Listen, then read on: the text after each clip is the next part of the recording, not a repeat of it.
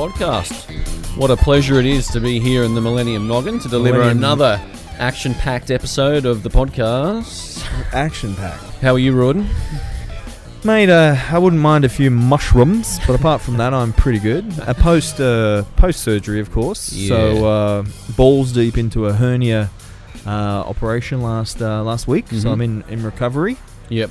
I'm in the recovery ward. Yeah, so look, it will remain to be seen as to whether the mesh that's below the surface... Lurking beneath actually has any impact on the aesthetics of the abdominal region. It'll be aesthetically pleasing. Yeah, Maybe well, it'll just tighten that midsection up a little more. Yeah. You seem I to asked say for a that short back and sides while she was down there. I said, look, while you're down there, just get a little bit of fat out, yeah. a bit of liposuction. And she said she'd give you an outie. You want she an said, outie? She goes, I'm gonna really tuck that mofo in. I said, well, an outie looks pretty cool. I said, mate, and she goes, well, I'll knock one of those up for you. I mean, every Saturday night when I have my cheat meal, it becomes an outie anyway. So you may as well just knock it that way. That's true. Yeah, 24/7. Right now, Rawdon, after having Broderick Chavez, the evil genius, on the program last episode, talking about athletes versus bodybuilders. The grey elephant. Yeah, grey elephant in the room. Grey elephant in the mushroom. Mushroom. In the course of that conversation, he had to sort of reference his enthusiasm for anabolics and pharmacology and what can be done with the human physique and human performance, pushing the extremes of the envelope. Yeah. And look, it's quite funny. He just doesn't understand anybody that doesn't use anabolics. It's like, why don't you want to? I don't understand.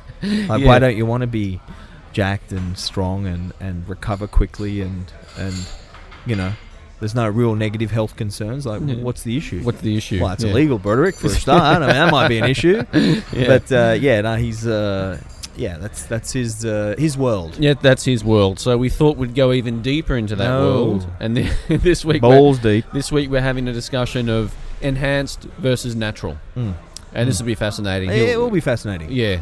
Interestingly, I think I've referenced on the program when we've talked about mushrooms before that there's a study out there that there are quite a few reference, two groups, one training, one not training, doing nothing, the other training, natural. The not training, I think they had 600 milligrams a week of testosterone, and I think they put 2 to 3 kilos of muscle on in an 8-week period or whatever it was, and the unenhanced or the natural group who are training and specifically driving hypertrophy, ticking all the boxes or more boxes, I should say, gain 200 grams of muscle or something. So even in the absence of training, using not really. I mean, 600 milligrams is still, you would deem that super physiological. I mean, still, would probably put you upper limit around 30, say, probably put you up around 45 or 50 on the reference range. In certainly the way we read it, the nanomoles per deciliter, NMOL, whatever it is. So it definitely is sort of double where you'd be normally. So I understand why. But, Menno Hanselman was talking to me. It's and we have referenced the mechanistic target of rapamycin, this mTOR enzyme, which is the master enzyme that the anabolic cascade falls under, and this sort of orchestrates looks at energy, looks at the androgen status, looks at the stimulus that we just applied, and sort of orchestrates all those things, and the result is this lovely muscle mass accruing over time. But interestingly, anabolics just stimulate that mofo independent of training. Yeah. So mTOR is getting switched on just by having a high level of androgens in the body, and that will make sense because that's one of the things that mTOR will look at, androgen status, and if there's this abundance, I mean, it would be sending the signal to the body, well, clearly we need to grow more muscle. We look at this androgen level. So Yeah, fascinating. But that's what we're going to talk about today with Broderick. Yeah, we'll talk to Broderick about the playing field, so to speak. And he'll have, this will be fascinating. I'm really looking forward to it. So yeah, you've had some experience of late with... well, look, just without naming names. Without naming names at all, mate. And I tell you what, going through this experience, it gives me a new respect or a deeper respect for what you do with your clients. So, because I haven't worked with that many guys that have gone down the enhanced path. The scenario was great young PT. Things weren't feeling quite right or happening the way they should. Went and did a round of tests and had very low testosterone levels.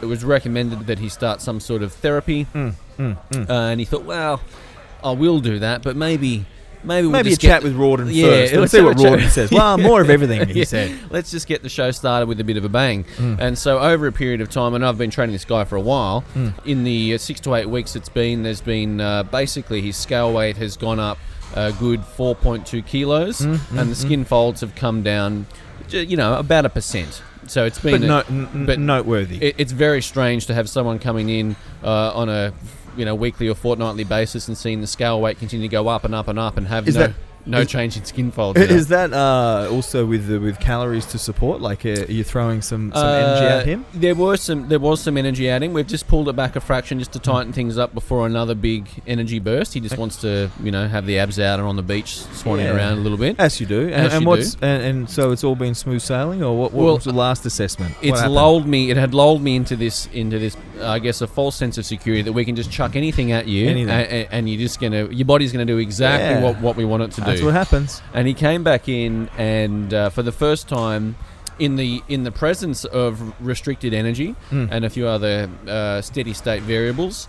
So energy balance had been manipulated. Energy balance has been manipulated. Scale weight continued to go up, but the skin folds had come up, and he was looking noticeably puffy, and it was that's not good. It's not going to be good for the abs on the beach, Tom. No, it was a very strange scenario, and there was a little bit of back and forth, and we picked apart all the variables and all the things that it could be, and at the end I said, okay, don't sweat it, because there was an introduction of a new compound and a few different bits and pieces, and having had a discussion with you, and you'd caught up with him the week prior, there had started to be some signs and symptoms of a little bit of enhanced aromatase activity, and maybe the estrogen levels starting to fluctuate a little bit, starting to manifest, and the nipples were a little bit tender, and he was certainly describing a fairly snappy, irritable mood set. Yeah, well, estrogen will inherently, those characteristics will come along with the estrogen. Yeah. Look at the women in the world. I mean, they're snappy, cranky. Ooh, what are you talking about? You're so brave. I'm talking about from a scientific perspective, Tom.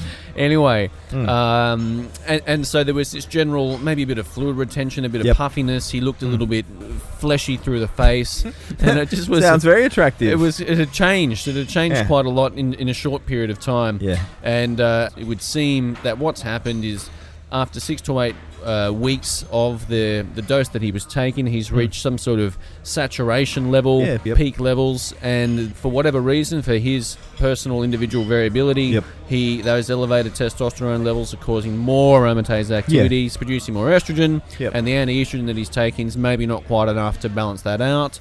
So then that's come up, and now everything's gone back to normal, and he's starting to drop body fat and looking great and feeling good, and everything's fine. But what I did think was, once the hormones start moving around, nothing comes for free, Tom. It's very, very interesting. And let's say you're working with a competitor or someone, and you don't know where they're getting the anabolics from, and maybe they try something new, or they get this or they get that, and it could cause an array of downstream effects, and maybe they're 8 weeks out for a comp, and they come in and the skin folds have gone up, and you're like, okay, well, we're dealing with a living, breathing human here who's different from this person, taking these things. How do you manage the hormones and the compounds and the pharmaceuticals? It's a really murky, tricky thing to navigate. The first thing you do, Tom, is you fudge the results. So you say to him, you're on track. You're right. The skin folds will come down. You don't derail them at 8 weeks out, Tom. That's the cardinal rule. Okay? The TDM. Yes. Fudge the results until you get it right. And then go back behind scenes and scratch your head. Yes. Scratch the noggin, as you'd call. No, look, I mean, it's that's why, this is why we have Dr. Scally on board. Exactly. I do align myself with those with far more experience than, and I don't for one second confess to be anyone with any sort of prowess in dealing with these types of things. I from my own personal experience, and working with quite a few athletes that have dabbled in that side of things, but it's I do always consult and liaise with those around me that have a lot of experience. But with that conversation we had about said individual, I also pointed out that and you'd already done this anyway, but for our listeners it's relevant. Okay, let's not acknowledge that he's taking supplementation. Let's have a look. What would we normally do if skin folds had come up, and you said there was a plethora of reasons that could have also contributed. Most likely the estrogen related issue and the climbing levels and reaching that peak saturation and the accompanying estrogen levels that come along for the ride probably being the issue, because those characteristics of that excessive fluid retention. I mean, the personality change, maybe not. Like that's individual, as with everything, individual to individual specific, and they may or may not have.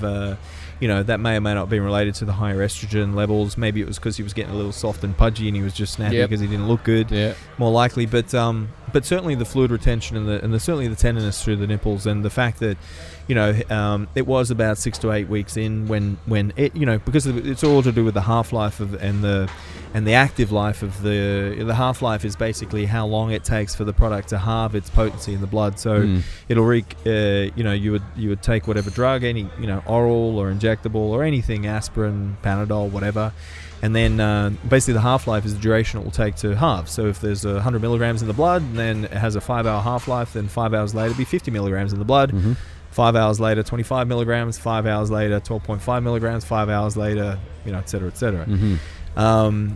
But that all adds up to the active life. So half-life breaks down, but there's still some in the blood, and you take the oral again or the injectable again, then it compounds on what's already there, then you take it again, it compounds depending on the frequency that you're taking the drug, until it reaches this so there's this ebb and flow, these peak and drop, peak drop, peak drop, and eventually it sort of stabilizes it trends up, and then it stabilizes at a certain level based on how the dose you're administering and the frequency you're administering the drug or taking the drug, based on the half-life and the active life.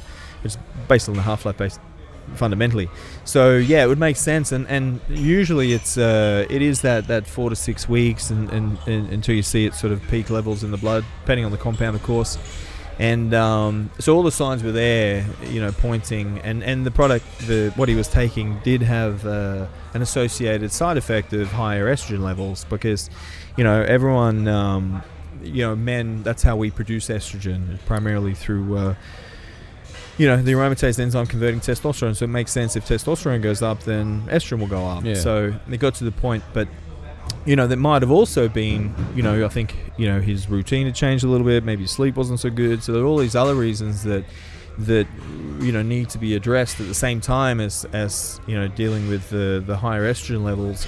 And ultimately, a blood test would have revealed that as well. So in a perfect world, it'd be cool. All right, let's go run bloods and see what's going on. And that's certainly for any of our listeners that are contemplating doing anything like this.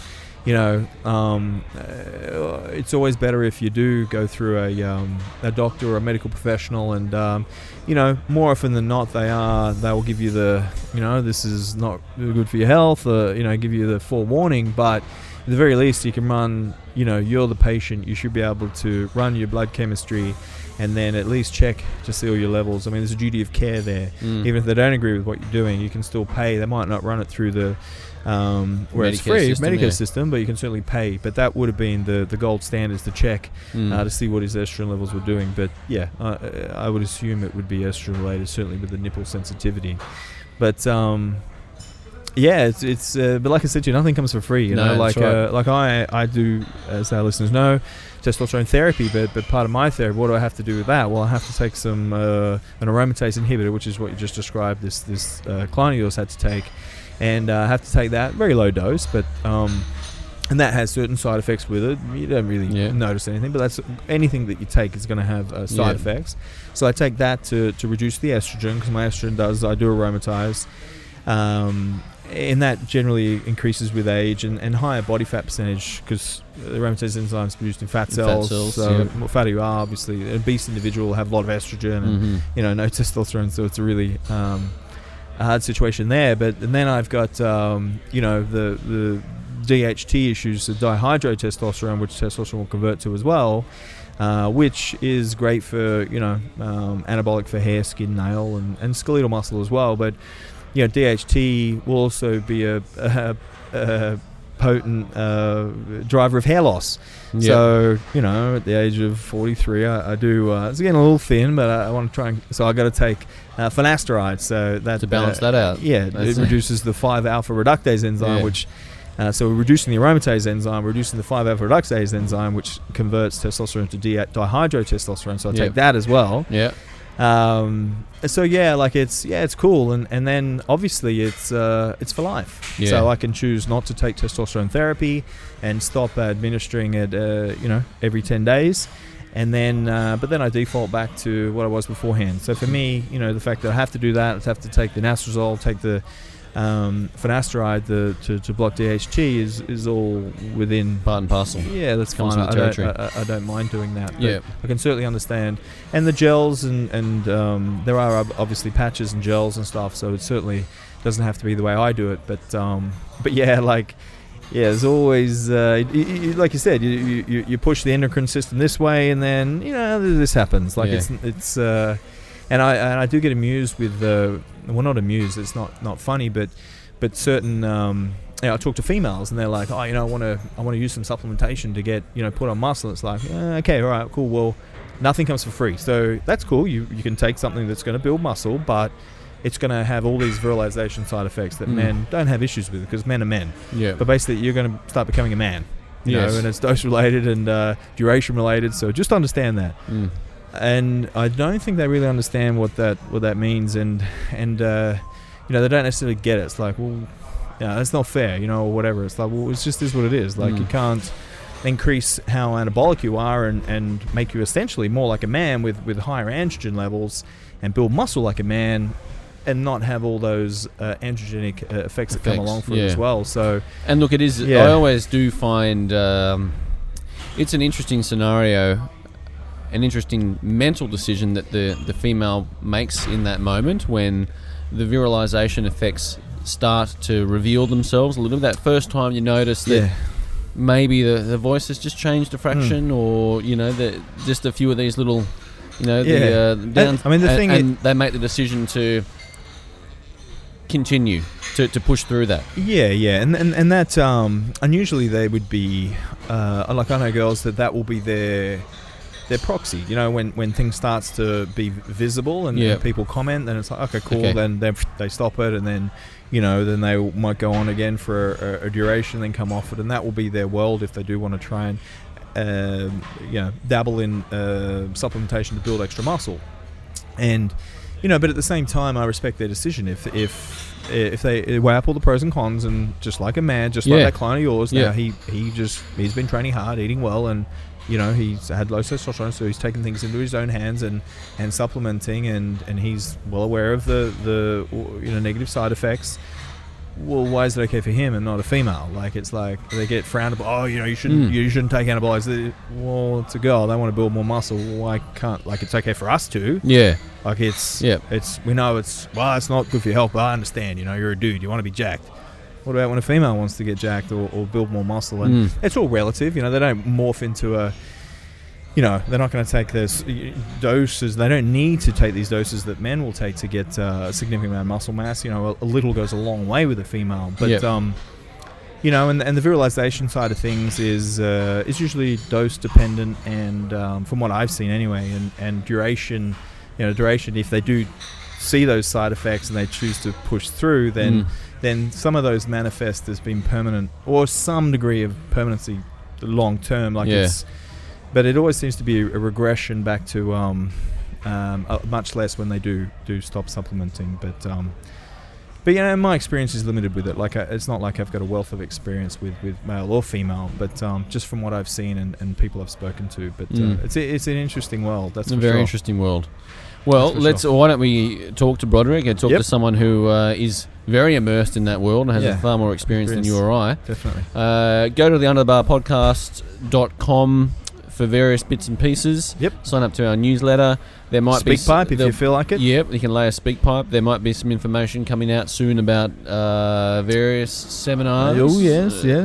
In 2018. So exciting times. And also keep an eye out for 2 new segments coming to the podcast in the coming months. We've got Trench Talk, which will be basically Rawdon, you and I talking about in the trenches, training-based nutritional things, our experiences, client case studies, all that kind of stuff in a very relaxed and probably a bit sloppy thongs on kind of format.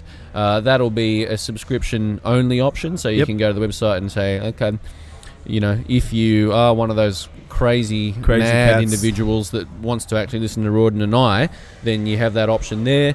Then we've also got a some sort of coach directory.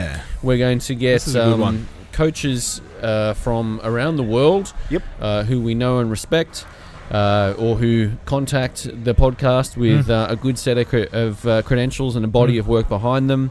And we will interview that individual for 20 to 30 minutes. 20-30 minute interview. Basically talking about what their business is, who they like to work with, what they do, what their skill sets are, their thoughts on the industry. And then if you're looking for a coach in a particular part of the world, you can say, okay, he looks good. What does he sound like? What's he like as a person? Or she? That could be a real game changer, you know?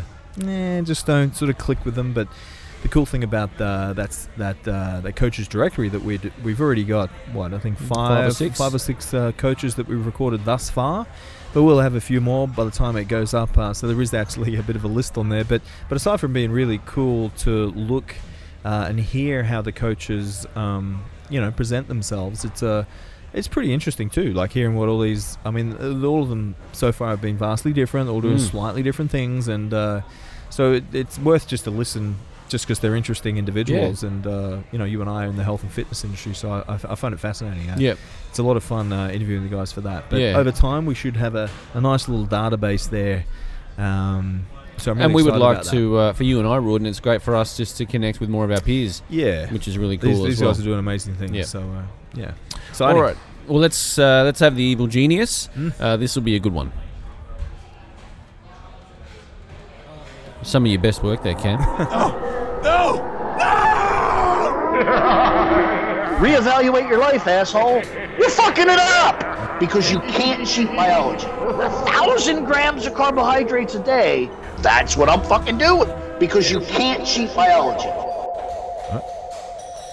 Roderick Chavez, the evil trick pony, is once again on the Out of the Bar podcast, Rawdon. Always looking forward to these segments.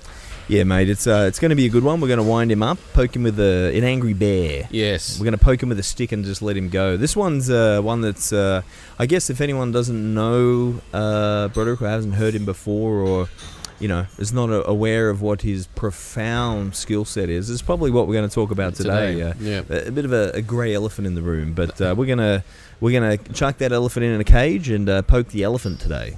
So last time we had him on, we were looking at the difference between athletes and bodybuilders. Yep. Nutrition, we looked at training philosophies without going into the hard sets, reps, that type of stuff. We got a real insight into what he feels are the points of difference. And as the interview unravelled, of course, his passion for working with those pharmacologically enhanced made itself very apparent.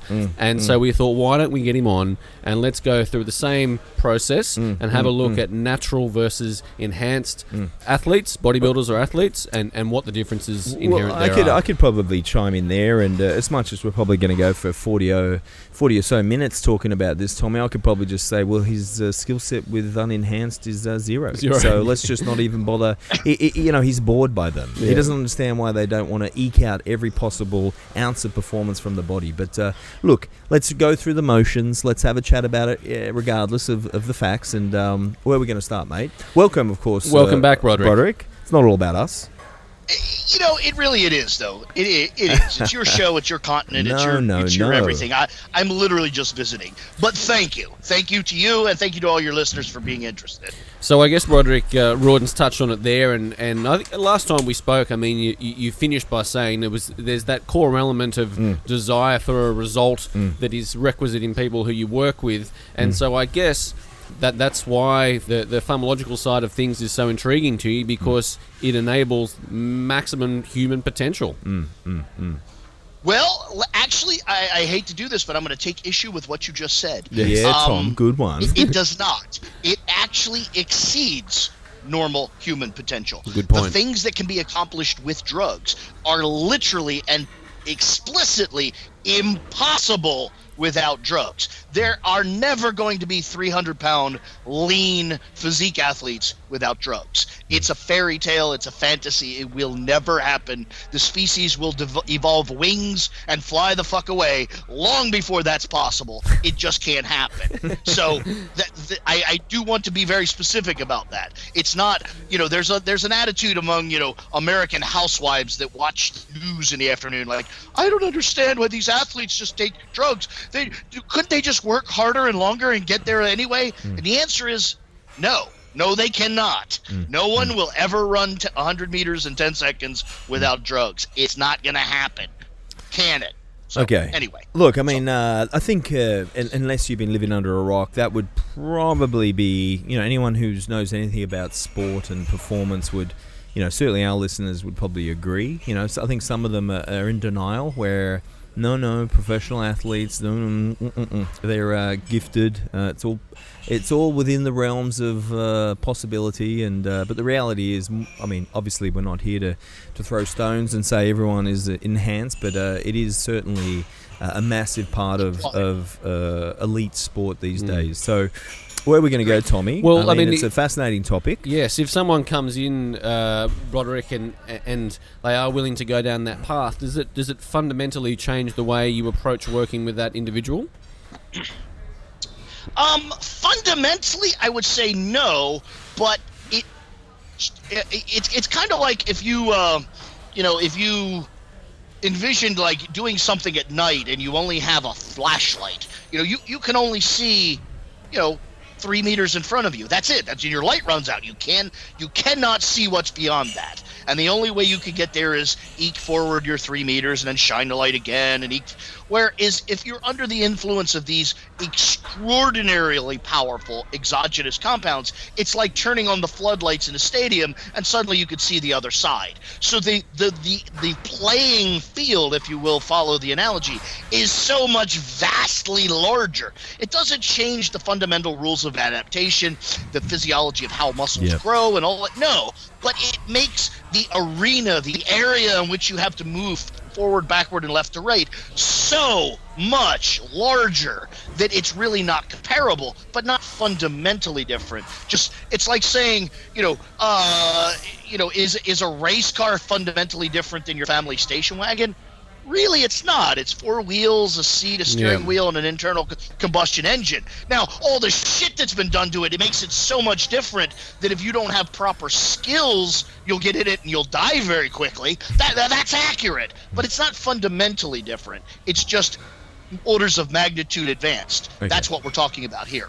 All right. So basically, we understand, Tommy, that we have to obey the rules of physiology and the process of hypertrophy, stimulate, recover, and all that type of stuff.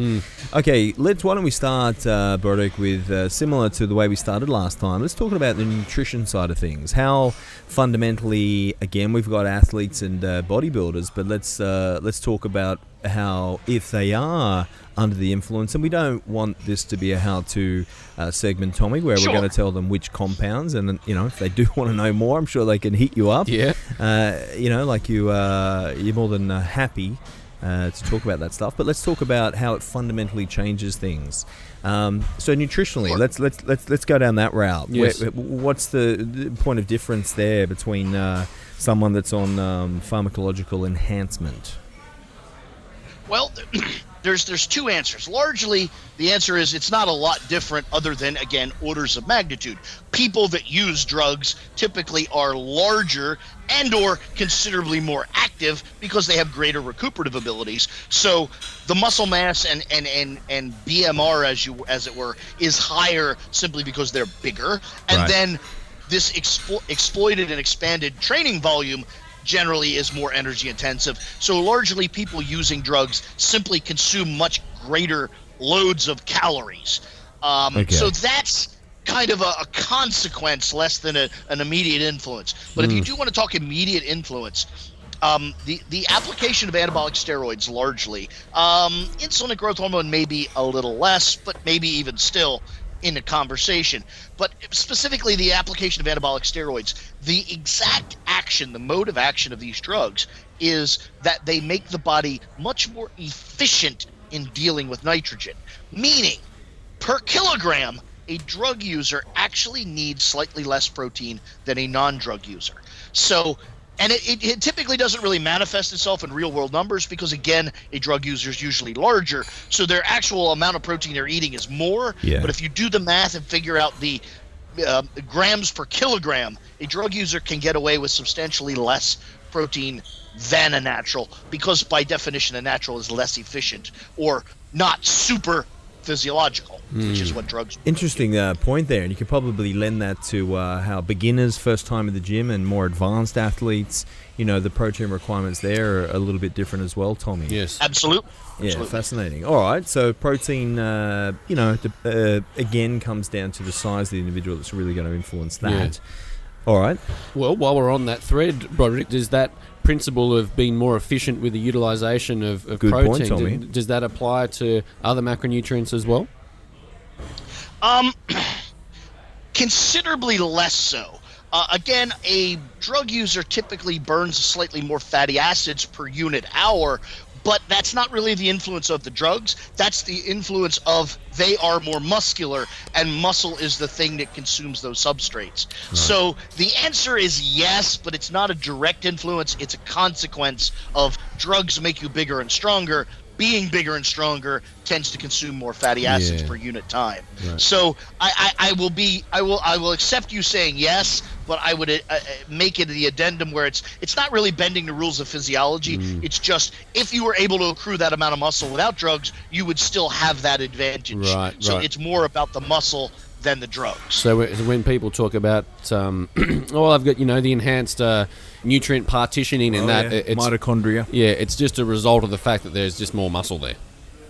Agreed. Yes, it is. It doesn't really have any enzymatic influence on how or where or why the body chooses a given substrate. It's just muscles consume that stuff. If you have more muscle, there's more consumption. And really, the percentages and ratios and what have you are the same, just scaled up. Just like the way your family station wagon's engine works is the same as a Formula One car. It's just scaled up greatly. Yeah. Okay. In terms of performance, Broderick, you spoke about the expanded training volume that the drugs allow an athlete. Is that essentially what enables them to be so much better? You can just train more? Yeah. And I will jump in there. I think, I've heard you reference before, Broderick, where basically volume and anabolic steroids go hand in hand. Like, you'd be foolish not to... Absolutely. Let's talk about that.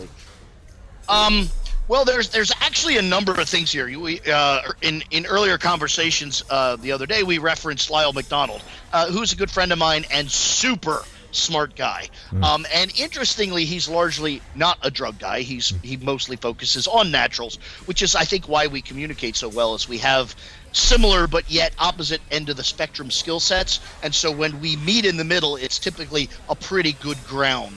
And I think we recognize that in one another and use that to our advantage. But something that he likes to reference is there was a number of studies done in the early 2000s where they really came to the realization that steroids by themselves do manifest more muscle, completely and wholly independent of exercise. They actually did a study where they took a group of naturals who had already been training, mind you, and one group continued to train as per their norm, and the other group stopped training but started taking anabolic steroids.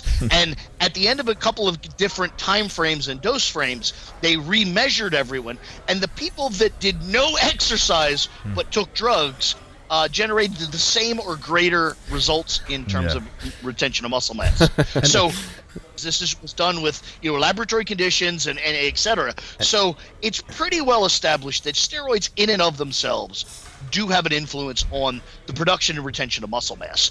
That said, it's wildly then exaggerated by, I think we can all agree that the workout is the thing that ultimately stimulates the muscle. So if you could do more bigger workouts in the same volume of time. It's just like going to work. If I can only go to work 8 hours a day and I earn $10 an hour, but you can go to work 20 hours a day and earn $10 an hour, at the end of a week, your check's going to be much bigger than mine. Yeah. It's just not hard to make an argument against that. That's what we've got here, is the drugs in and of themselves seem to be beneficial in isolation, but then with the fact that they allow you so much more workout, then even if the results were the same per workout, they're still super efficacious. Yeah. And is that when you break that down on a biological or a physiological angle, is that obviously, let's talk about testosterone, for example, and obviously there's lots of different classes, the DHT, 19-OR, testosterone. We could talk about all that stuff, and I would get a little woody talking about all that, but we won't. Like, what mediates the ability to recover? Is it that protein retention and that nitrogen retention? Like, why all of a sudden when we increase our androgen status, we can just handle more volume? Like, I understand the volume's driving the hypertrophy over time, but what's that fundamentally allowing that to happen?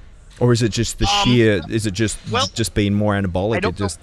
It's a multitude of factors. I don't know how deep you want me to go into this, so I'll say what just jumps to my mind. We talked in earlier podcasts about how testosterone and then ensuing synthetic anabolic steroids.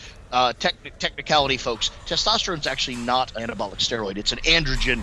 Everything made from it or made to look like it is an anabolic steroid. Separate conversation, but it is relevant. So testosterone and or anabolic steroids are the major anabolic signaling hormone. They signal the expression of protein. So it's not surprising that in and of itself, for instance, if you just you went to the local shopping mall or the local football game or something, and you just lined up 100 males and you put them in order of muscle mass. You're the biggest, you go front of the line, you're the smallest, end of the line, so on and so forth. Maybe not perfectly, but in a very general biological bell curve sense, you have now just organized them in order of plasma testosterone. The most muscular is almost certainly the higher end of the anabolic spectrum. The least muscular is almost certainly the lowest end. So in nature, that curve follows. Now we're just leaving nature behind and going off into a separate realm. But if you just think of smallest to largest and then envision bigger, great big, that's what we're doing with steroids. So it's really not surprising on a biological level that happens. And then again, if you consider that testosterone and or androgens is the thing that reflects the magnitude of response per workout, again, as you get higher and higher up the dose marker, not only can you do more workouts, but each workout is theoretically more productive in terms of retention and production of protein. So that's why it just simply works better. A compounding effect. It's fascinating, Tom. And if we look across the room here, so we're in the studio and we've basically got what you just described. We've got Cam. You've pretty much got zero testosterone there, Cam. And we got Tom in the middle.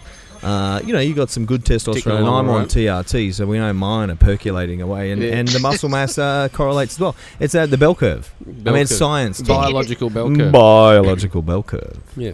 Fascinating. Righto, Broderick. So if we see... where are we going, Tom? Well, if we have the Mr. Olympia up on stage, and you said there's no way you can have that much muscle mass without without enhancement, right? And so we can see how dramatic an impact it has on that sport.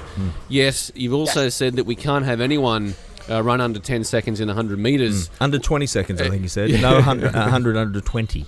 100 under 10 seconds without anabolics as well. Yet those people, they're obviously awesome athletes, but they don't look as vastly different to the human eye as what a pro bodybuilder does. Interesting. I know where you're going, Tommy. So if it's not absolute muscle mass, like how... is it strength? I actually have a ready-made answer for you.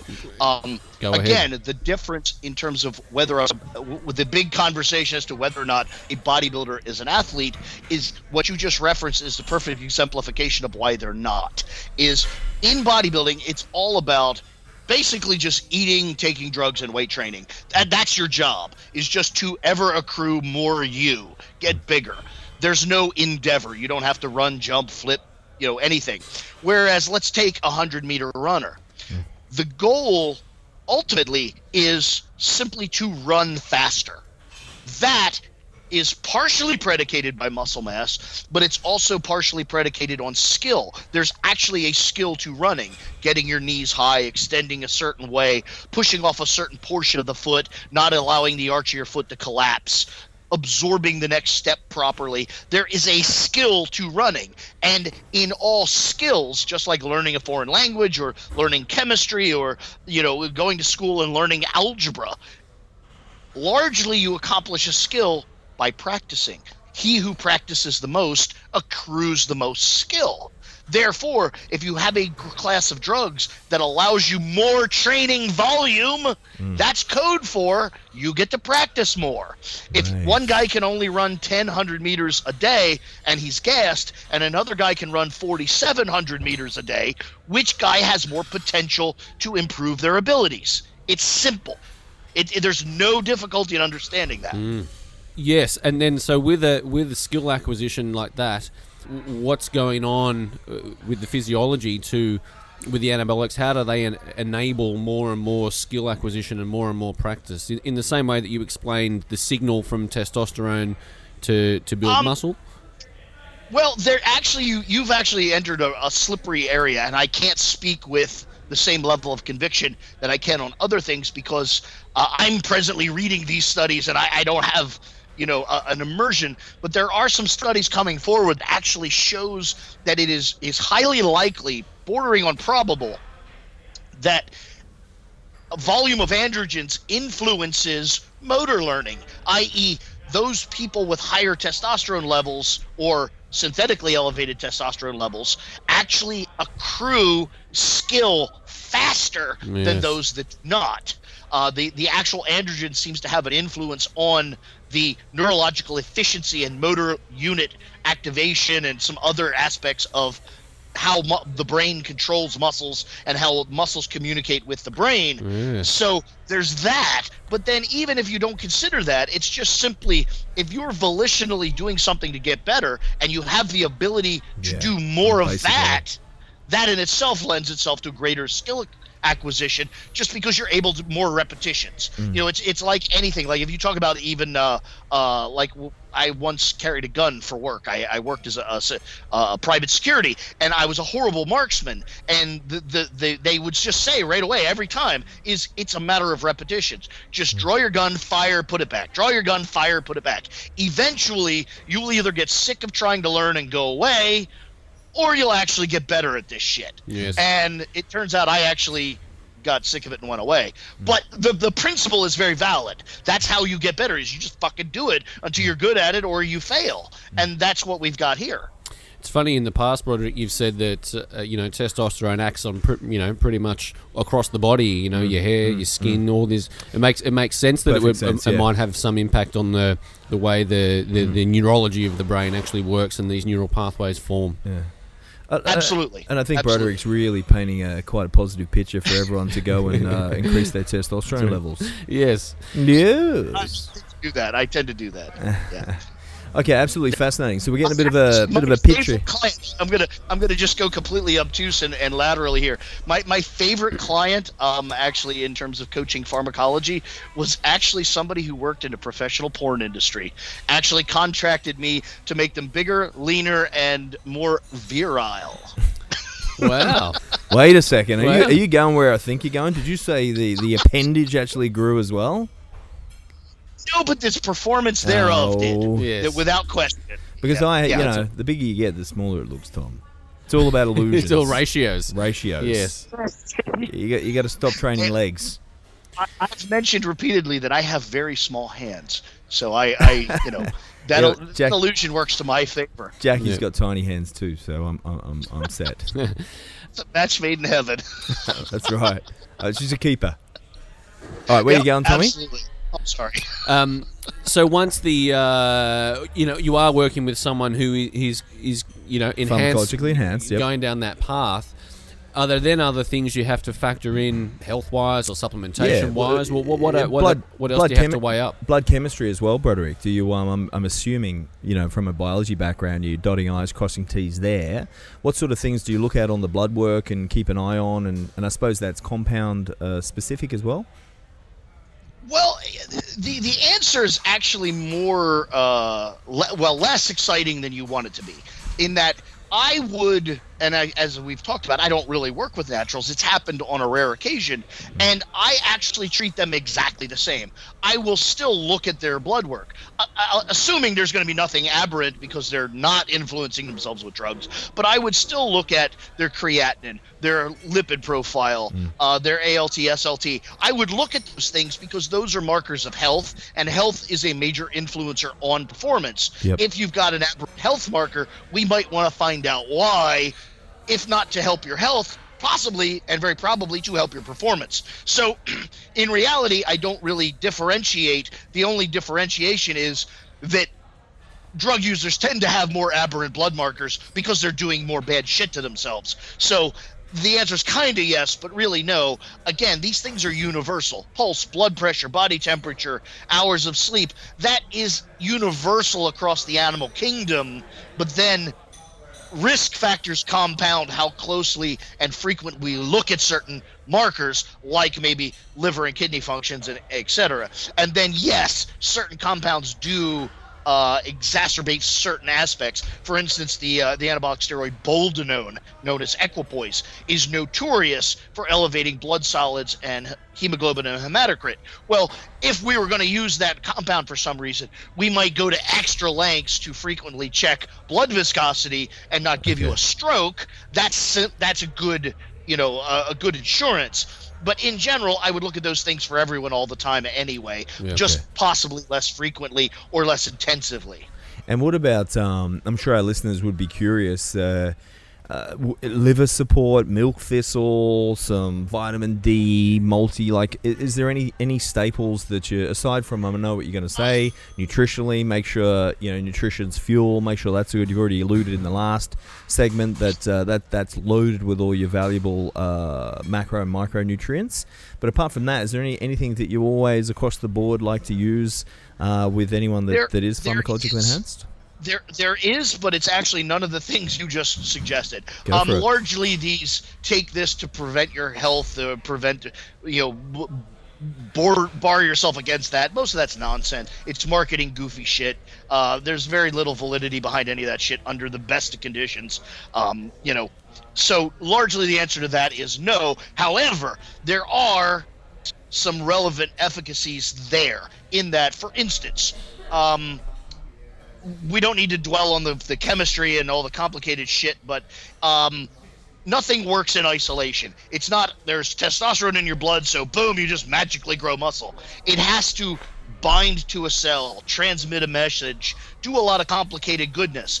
That complicated goodness in rabbit ears is mediated by things. In this case, enzymes and minerals. Where I'm going with this is the mineral zinc is highly used in the process of getting testosterone from your blood to a muscle cell to tell it to make more muscle. So it is very likely, even probable, that the average person is somewhat zinc deficient. Now, if you elevate your androgen levels by several 100%, you're almost certainly zinc deficient to this new environment. So supplementing with zinc is a very good idea. Maybe not so much for the health, but for the getting the maximum efficiency out of the health risk you're already taking. That's a great thing. Chromium is actually very similar in the growth hormone insulin cycle. I don't need to go into the specifics, but just trust me, it's involved, and most people are already deficient, so most athletes are surely deficient. So zinc and chromium jump to mind as two really useful things in the making the whole big picture work better. Yes, okay. Okay, chromium, zinc, check. Yes. And in terms of the whole big picture as well, athletes versus general population, like general population will be deficient in various micronutrients and whatever because of their nutrition. But because of athletes, just the amount of stuff that they do in the training, do you generally find that everyone's a little bit deficient in minerals anyway? Actually, it's kind of funny, but particularly bodybuilders, maybe a little less so athletes, because again, bodybuilders eat so much food per unit weight compared to almost any other demographic on earth. Bodybuilders are actually not deficient in a hell of a lot, simply because there's such wholesale gluttony involved. It's hard to be deficient in anything when you're eating the same amount of food as most African villages. It's just the way it is. Yes, the average person is probably deficient in manganese, or I don't know, just make something up, whatever, copper. But the reality is, the average person eats 1 tomato a week, whereas the average bodybuilder eats 17 with their salad. So it's just not relevant usually. Yep. Okay, cool. And you mentioned, Broderick, a couple of the different compounds. Is there certain are there certain compounds you want to go to for bodybuilding, distinct from, say, running 100 meters, like different things that have different effects? Absolutely. That's probably a conversation unto itself. Yeah. But consider this. I'll give you, again, by way of analogy, just because it's kind of the only way I think. Antibiotics, they all do exactly the same thing. They inhibit the reproduction of bacteria. They bind to the surface of the bacteria, make it relatively unable to they actually not unable, they slow the reproduction of bacteria, giving your white blood cells the ability to overwhelm them, giving them kind of the advantage in the race. These are retarded in their reproduction, these are not, these win. So all antibiotics do exactly the same thing, but through 100 years of medical application, it's been discovered that these antibiotics seem to work better for dental infections. These certain seem to work better on respiratory infections. These seem to work better on systemic infections, and so on. Even though they all do exactly the same thing in general, they seem to be niche-y.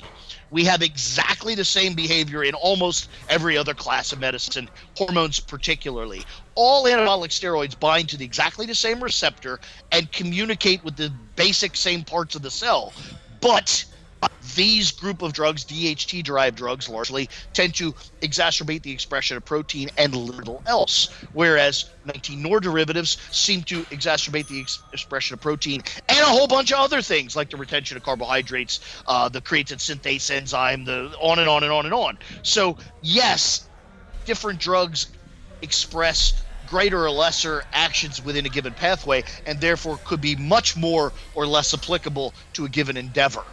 Yeah. And you have to be knowledgeable about what the compound's capable of. And this is where a lot of people fail, is that the drug knowledge is actually pretty prevalent now with the internet, but the actual real world requirements of a given activity are sometimes a bit elusive. It's not as cut and dry as you would think. You really have to be an expert within the sport, or consult an expert within the sport, to really understand what it is you want to exaggerate, and then pick your compounds cleverly to match that, and then pick your training to match that, and then pick your nutrition to match that. So it's really a much bigger picture than people just, swallow some pills, run like hell. Not so much. Yeah. And I suppose, Broderick, while you're on that same topic, that it would be timing as well. Like, you'd probably lean more towards certain compounds at certain off-season type preparations. Absolutely. And then you mentioned glycogen retention, stuff like this. I mean, making weight for certain weight classes, you might revert to different compounds to cut weight. So that's a whole another ball game there, Tommy. I wonder, Broderick, if you think about the money involved in some elite professional sports, are there very smart men in white lab coats in labs trying to develop the perfect compound for an individual sport? Oh, absolutely, without a doubt. I mean, we have them. Fuck, it's not even a theoretical endeavor. The GDR, the German Democratic Republic, in the 60s or 50s actually, and then maybe into the 60s, spent millions of dollars in 1960s dollars to generate the perfect drug for Olympic weightlifting. And it's available. It's known as Trinabol. They took Dianabol and excised the parts they didn't like, exaggerated the parts they did like, and they got a very fast-acting, easily excreted, therefore easy to beat a drug test, drug that really, really influences force production and protein retention, and really, really doesn't influence a lot of the other things. You could take a pretty significant dose of Trinabol and not gain any weight, but get hundreds of kilograms stronger in combined lifting power. It's really a wonder of science, quite literally. But don't get you started on whether you actually prefer a Trinabol to a Dianabol, because that's a whole different conversation in itself. It really is. It really is. But again, my preference is really, to be fair, Rodon, my preference is really more on application. There are reasons to really want Trinabol. For instance, if you wanted to beat a drug test or win an Olympic lifting competition, it's really a great choice. But for bodybuilding, it's a horrible choice. Interestingly, that Turinabol, I noticed quite a few of the weightlifters got done with that one recently. That Greek guy, I think he was Greek, he won the under 80s, then he went up to 100, 110s, and he's just like this freak, but I think he tested positive to Turinabol. Yeah. Not surprising. It's funny, the IOC, WADA in general, they tend to focus on the names people know. They actually play politics in their, not just politics, but marketing in their actual drug testing scenario. They spend disproportionate amounts of money catching the, quote, classic recognizable compounds. If they catch somebody for some bizarre, growth hormone releasing peptide, the public goes, what's that? I don't even know. Is that bad? I don't know. But if they hear Trinabol or Dianabol, then the public goes, oh yeah, I know that shit's terrible. Get them. It's funny. They're as dishonest as any. They're as bad as the Catholic Church.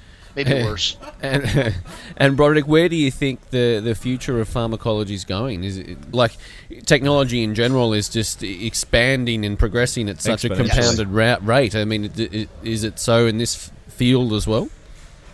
Absolutely.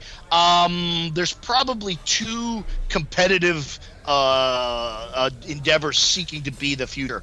One is this whole, quote, revolution, which really isn't a revolution. It's actually a renaissance. The concept of SARMs goes all the way back to the 1950s, but they're now being rediscovered, re-examined, and re-exploited.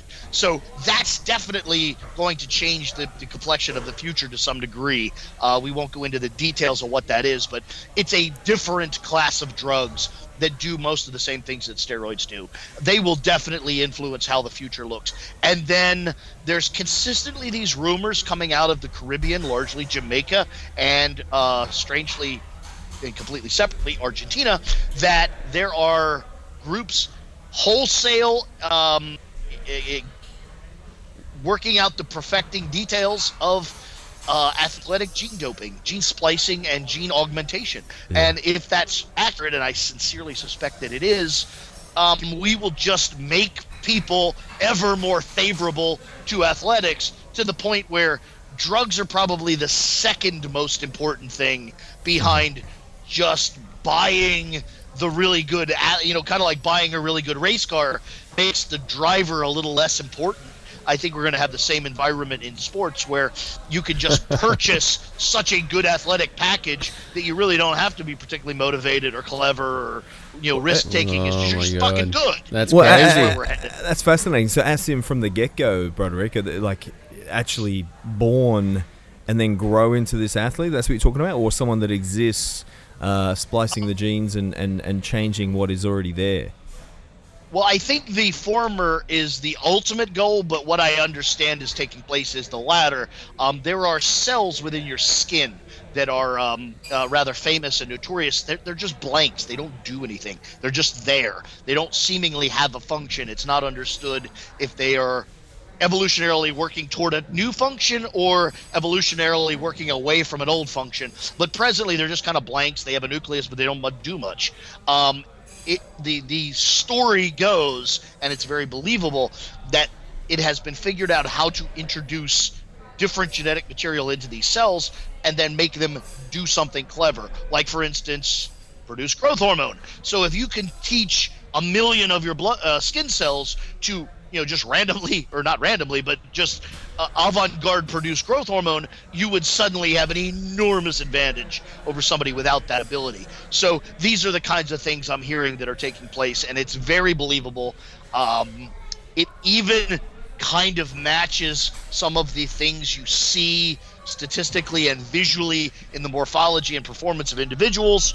So I strongly suspect it is happening on some level, and probably to an even greater degree in the laboratory, that will ultimately manifest in, when you want to make a baby, you just go buy the, I want the, really tall athletic package, and that's the embryo you move forward with. And you make a really athletic baby. Crazy. Broderick, you mentioned, we'll wrap things up here because we are pushed for time, but you mentioned evolution, and I can't get you on here and let you go without chucking some sort of witch doctory at you. Yeah, go and get him, Tom. Get him. Fair enough. Happy cells. Everyone should do what they do best. Obviously, I believe that. yeah. Obviously, you'd be aware of the very renowned biologist Rupert Sheldrake. Okay. What are your thoughts on his theory of morphic resonance and the morphic field? I'm actually going to admit my ignorance. I think I've heard the name, but I honestly don't even know. Give us a rundown, Really? Tommy. What's he the prattles concept? on about. No, I'm. What's the word I'm looking for? Because I don't want to sound like a close-minded douchebag, but I try not to expose myself to things that I know are going to make me fear for my life, and that probably falls under the heading. I don't want to drive my blood pressure up and what's the concept, stomp around Tommy? the house. Right, so they did a series of tests on rats Well, that's got Broderick on board so far. where they put them through a maze, and they found, they weren't testing for this, but they found that each generation of rats found their way through the maze faster and faster. And I am familiar with some of that. Yes, I am. I didn't even realize that's what that was. But yes. And that, you know, you could train rats in a maze in one part of the world, and of that same species, the rats thereafter would get more and more better at faster results at going through this maze. And the theory is that there's a morphogenic field within species that is like a collective knowledge that they all have access to. So a giraffe is born with all of the instincts and knowledge of all the giraffes that have ever been, and that they sort of their forefathers. Yes, and there's a field that's connecting us all. Well, that's not as I think it's being taken to an absurd level and an absurd degree to think that Albert Einstein talked about his disdain for quantum mechanics because of spooky action over distance. He didn't believe that two things could communicate that weren't directly in communication, and I tend to agree with that. However, there is the real science of instinct. It is relatively ununderstood and non-elucidated by science how instincts are passed on. An animal comes out of the womb knowing to fear certain things. Yeah. Knowing to fear certain predators, creatures with big eyes, etc. There is genetically passed down information that is understandable and utilizable essentially from the womb. That's a real science. And so what you're saying isn't ludicrous. I think it's a radical extension of that and a radical exaggeration of that. But on a fundamental level, creatures do share knowledge through mechanisms we don't yet fully understand. Yes.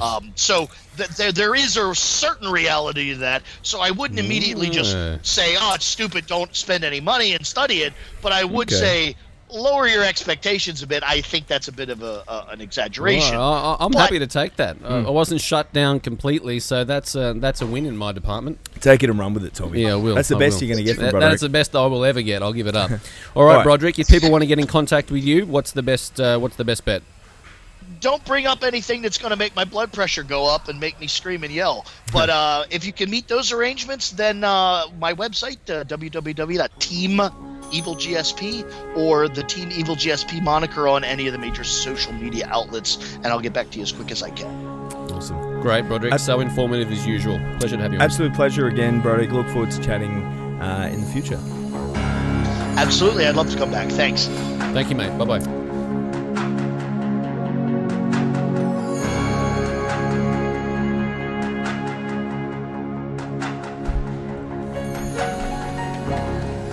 Absolutely fascinating stuff there from the evil genius, Broderick Chevet. I mean, that's it, Rawdon. Right at the very start off the bat, he just said, with the right kind of pharmacology, take a normal human being beyond what is humanly possible. Yeah, fascinating. And it would be sport would be a boring world. Yeah, if it wasn't drowning in anabolic use. It certainly has changed the way I watch sport. Like, I'm big fan of the NBA. The NBA season has just started, and you've got these guys that are anywhere from anabolics, 6'5" to 7 feet. 100 to 120 kilos. They're lean. They're big. They play 80 games a regular season. They're playing multiple times a week. They're jumping, the impact, the joints. It's quite physical. You just wonder, how do they keep performing night after night after night at such an incredible level? Yeah. I mean, Look, you've got no idea. You've got Yeah. no idea, but it does, when you hear someone who's worked with individuals so closely and says it's just not possible without it, it does make you think. That's all I'll say. Yeah, it's yeah. It is what it is. It is what it is, yeah. You know, it is what it is, and it seems far more plausible to entertain the notion that they are using some sort of exogenous supplementation. Whether it, who knows what that is, and to be honest, it probably isn't what you and I would have access to, or No. what people wear. I mean, there's so much money in sport. Like, they're light years ahead of what we're doing. Well, I mean, as Broderick alluded to then, in Jamaica, they could be into gene splicing, actually growing sprinters. Yes. That's mind-boggling. Mind-boggling. Really cool stuff. Now, we should say, Royden, over the last couple of weeks, there has been a fair bit of talk about this, and we had Dr. Scally on talking about this. Well, that's that's all we want to be known for, mate. The murkiness.